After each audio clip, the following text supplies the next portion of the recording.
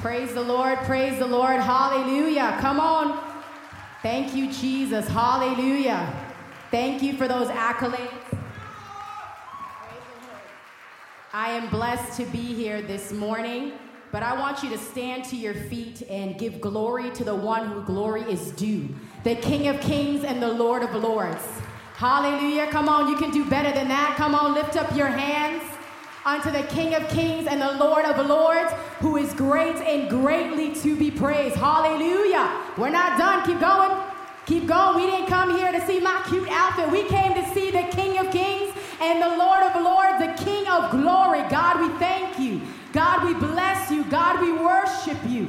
God, we glorify your name because you are good and you are greatly to be praised. Come on, keep going. If you ever heard me preach before, it's not about me, but it's about the Ancient of Days. It's about Jesus Christ. God, we give you all the glory. God, we give you all the glory and the honor, Lord Jesus. Hallelujah. Glorify your name in this place, God. We thank you, Jesus. God, we praise you and we honor you, Lord God. We thank you for the word that is going to go forth this morning. God, we thank you that you're already here. We sang the song, "We Need Your Presence Right Now." And we serve an ever-present help in the time of trouble. Our King, our Savior, our God, our Father, Yahweh, the self-existing God. And we ascribe all glory and honor and dominion and power to our God, who is worthy to be praised. We bless your holy name, God. Thank you, Jesus. Hallelujah. In Jesus' name we pray. Amen, amen, and amen. God bless you. You may be seated. Praise the Lord. Well, I'm excited to be here this morning. I want to say thank you to Bishop and Lady Carmen for having me, and thank you for my brother and sister for being here to supporting me, and for all those who have texted me and have been praying for me. I am grateful, and I love y'all. God bless you. Thank you, Lord. So the title of my message this morning is Jesus, our compassionate Savior. Jesus, our compassionate Savior. So I have experiences from time to time, which is called divine disruptions, where I will plan out my day. Does anybody else do that? And I just put everything in my schedule, and I just say, Lord, here is everything that I'm going to do for the entire week. And go figure, while I'm praying and I'm seeking the Lord, he has an entirely different plan. Does that ever happen to you? And as I'm feeling empowered by the Holy Spirit, he'll say, share me with someone today. And I'm like, yes, Lord, I'm going to go forth and I'm going to preach the gospel and I'm going to share your word. And then when I come down from that place, I'm like, how are we going to do this, Holy Spirit? Then my flesh starts to speak to me. Does that happen to anybody? When you're in the Spirit and you're praying and you're seeking the Lord, and then all of a sudden you come to yourself and you're like, did God really say this to me? Did I really hear the Holy Spirit say that? Am I the only one? And that happens to me often, that the Holy Spirit will say, Laurine, as you're swimming today, I want you to go and minister to this person. I'm like, Jesus, how am I going to be under the water ministering to folks? The Lord's like, don't worry what you're going to say. I'm going to put the words in your mouth.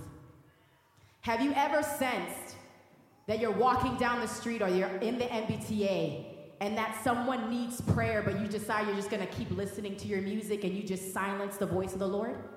Has anybody ever done that? I know I've done that. Have you ever been driving down the street and the Lord says, stop your car. Don't go too fast to go through the yellow light and the red light, but I want you to minister to this homeless person. But you would put the volume down to the voice of the Holy Spirit and you keep on driving. Has anybody else done that? Now, this is not a word to condemn you. This is a time for us to be real. Amen? Because Jesus, our compassionate Savior, this morning is going to fill us up so that we can feel empowered to go out and to share him with the dying and broken world. Amen? Thank you, Jesus. And the reason why we turn down the voice of the Lord is because sometimes extending compassion becomes inconvenient to the flesh, because it's going outside of our comfort zone, and it's requiring us to deny ourselves, to no longer see ourselves, but the needs of other people. We are less inclined to share our faith because we wonder, how is this going to work with my schedule? And I can hear all the type A people cringing like, I can't do spontaneity, Jesus. Like, I just need this, that, and that, and that. And some of us may be thinking, how am I going to sound? What am I going to look like? How is this inconvenience going to be beneficial to me when I share my faith?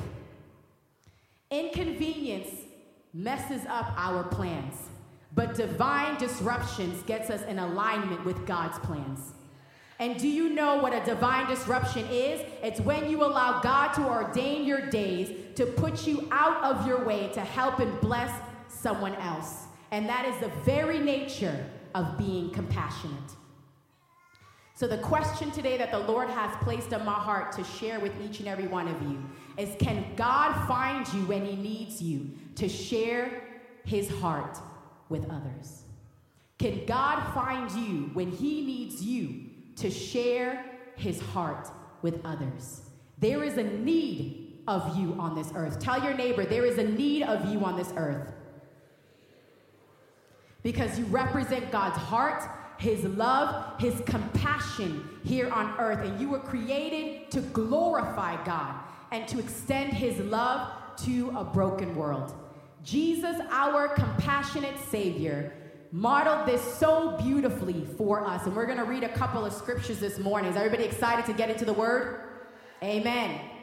And my prayers is that God will give us the grace to do the same. So point one, compassion is having the heart of God. Tell your neighbor, compassion is having the heart of God. Matthew chapter 9, verse 35 to 36. The Bible says, and Jesus went throughout all the cities and villages, teaching in their synagogues and proclaiming the gospel of the kingdom and healing every disease and affliction. Do y'all believe that God is still a God that heals and delivers this morning? Amen. When he saw the crowds, he had compassion for them because they were harassed, troubled, distressed, helpless, cast away, needing guidance and needing saving, like sheep without a shepherd. And now the shepherd has come among them to heal them of their affliction.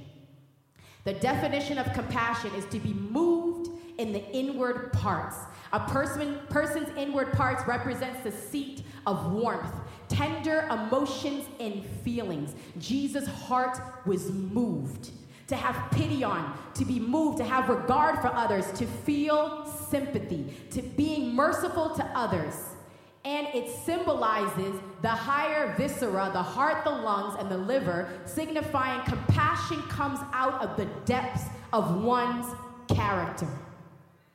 My definition of compassion is to feel compelled to do something, and you feel the pulling of the heart of God tugging your heart to do something for other people, extending mercy to others because God has extended mercy to you. It is loving our brothers and sisters with an unjudgmental heart because Jesus has loved us with an unconditional love. And we extend compassion because Jesus has healed us from our mess, forgave our sins, cleaned us up, gave us a new identity, not for us to keep quiet and have a privatized religion, but us to shout out to the mountaintops that we have been saved, healed, and delivered, and our God can do the same for those who are outside. Amen? And what we have gone through, that is your redemption story, to go and redeem other people. The Bible says in Psalms 107, let the redeemed of the Lord, one more time, let the redeemed of the Lord. So why are we so silent? Help us, Lord. They overcome by the blood of the Lamb and by the what?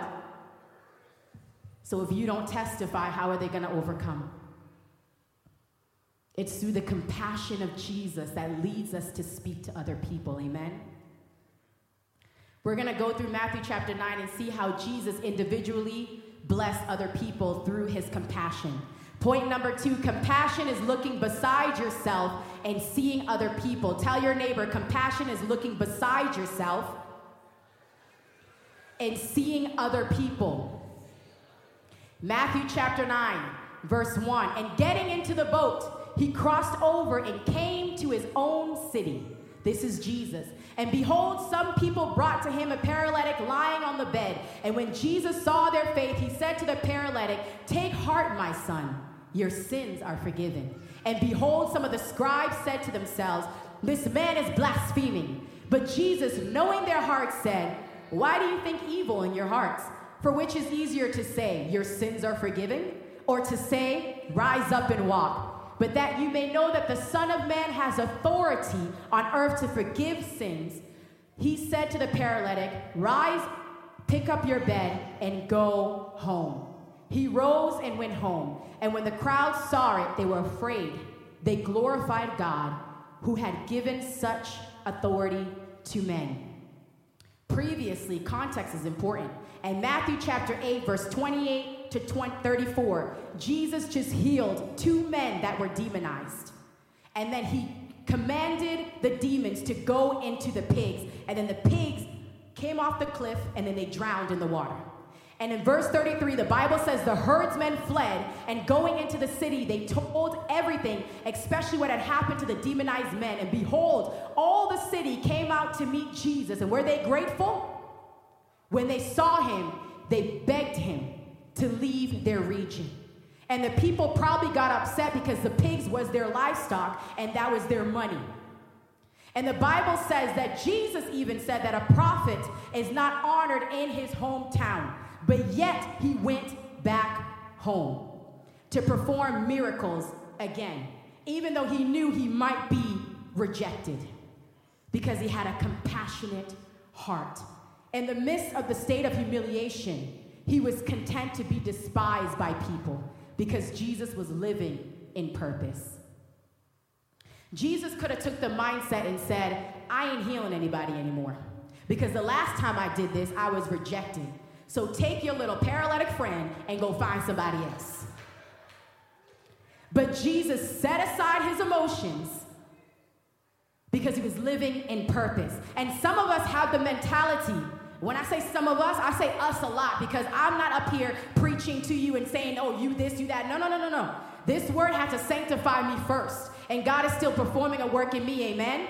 Some of us have the mentality of allowing our past experiences to influence our ability to be obedient the next time. Like, "God, you told me to do this, and I was compassionate, but they rejected me. You told me to be generous, but I didn't even get a thank you. I got hurt. I was disappointed. They walked away from me, and it didn't go my way. I'm good. I'm done, Jesus. Signing off. Try Jesus. Don't try me." Amen? Legit, that is our personality sometimes. And it's real, because it hurts when people reject you. And that's happened to me all my life, being rejected by people. But I serve the Savior that is able to heal us from our trauma. And I declare and decree today that God is going to heal you from your trauma. That you're not going to be influenced by your past experiences to be nice, but you're going to be nice because you serve a kind Savior. And you're extending mercy, because every day when you can think about the things that you think about every day, and when you think about the words that come out of your mouth, God extended mercy to you. So you want to share that mercy to other people. Thank you, Jesus. And today we declare and decree that the enemy is not going to rob our ability to extend compassion. In Jesus' name. So back to the text. Jesus saw their faith and his heart was moved. And they were pulling on him, and he couldn't help himself. Because when faith rises, the presence of God is going to do something. Amen? And I'm believing today that as our faith comes together, when 2 or 3 are gathered in his name, he shall be in the midst of them, that we're going to see healings and deliverance today. Amen? In Jesus' name. Thank you, Lord. So raise your expectation, because God is about to do something. Thank you, Lord. And as I was meditating on this message, the Lord told me, as we saw that Jesus went back home, he was saying a lot of you are going to visit your family, and it's not going to be vacation as usual. It's going to be different if your expectation is risen. Because Jesus didn't go back to his hometown and say, let me hit up Popeyes or Bojangles or Fisherman's Corner, probably what they called it back then, right? No. He saw a need for the people. His confidence was when he walks into his hometown, darkness has to flee. When he walks in, demons have to flee, people have to be healed, and people have to be delivered. And the Lord told me, when you go home, raise up your expectation, begin to fast and pray, because the family members that you have been praying for, they're gonna receive salvation. In Jesus' name. So don't be afraid. And for those who live in Boston, this word is also for you. God is getting ready to position you in different places. He's getting ready to use you for your families, for your coworkers, for your friends. Amen? Some of y'all are looking at me like, Jesus, don't use me. I don't want to speak. I'm tired. No. Listen, we are saved to preach the gospel. Tell yourself, I am a minister of the gospel. You don't have to be ordained or go to seminary. You have the power of the Holy Spirit. You have a testimony and you have an experience. Amen? The next point, be clothed with compassion and do not be cold without compassion. Be clothed with compassion and not cold without compassion. The Bible says in Colossians chapter 3, verse 12 to 15, put on then as God's chosen ones. Do you know that you're chosen? Holy, beloved, compassionate hearts, kindness, humility, meekness, patience, bearing with one another. And if anyone has a complaint against another, forgiving each other as the Lord has forgiven you. So you must forgive or be unoffendable in your patience with others. That is a whole word within itself. To become unoffendable in your patience with others. And above all these things, put on love, which binds everything together in perfect harmony. Every day, we have to determine within ourselves that we're going to be clothed with God's compassion. That means we're going to put on mercy, God's heart towards people, even though they're mean to us. We're going to be tender. We're going to have regard for people, even though they don't like us. That means deciding every single day that if you put on compassion, that means that you're not going to put on something else. You're going to decide you're not going to put on anger, bitterness, selfishness, unfeeling, being numb because life has done you wrong. A lot of us, the reason why we can't feel God's compassion for other people is because we're numb to life, because we've been hurt. We're going to take off unfriendliness in Jesus' name. Because children of God, we are supposed to be clothed with God's compassion and mercy. And our level of compassion is based on our intimacy with the Father. Tell your neighbor, your level of compassion is based on your intimacy with the Father. We become tender-hearted when we spend time communing with our God. Because he's pouring his love into our hearts. And he's making our hearts just like his heart. And then we gain a supernatural sensitivity to his presence. A heart that doesn't pass by people. A heart that loves people even though they mock us and ridicule us. A heart that looks beyond appearances. A heart that does not judge. That loves the broken and that loves the hurting. And if you carry God's heart, then you will share his word. We need to come to a place where we become bendable and pliable in the presence of God. In the place of intimacy, he heals the pain, the oppression of the enemy, and the abandonment. When we step out of the place of intimacy, that's when we become cold without compassion, and the enemy tries to steal, kill, and destroy your compassionate heart. When you're cold without compassion, instead of hearing God's voice and moving according to what he's saying, you'll begin to hear the noises of the naysayers.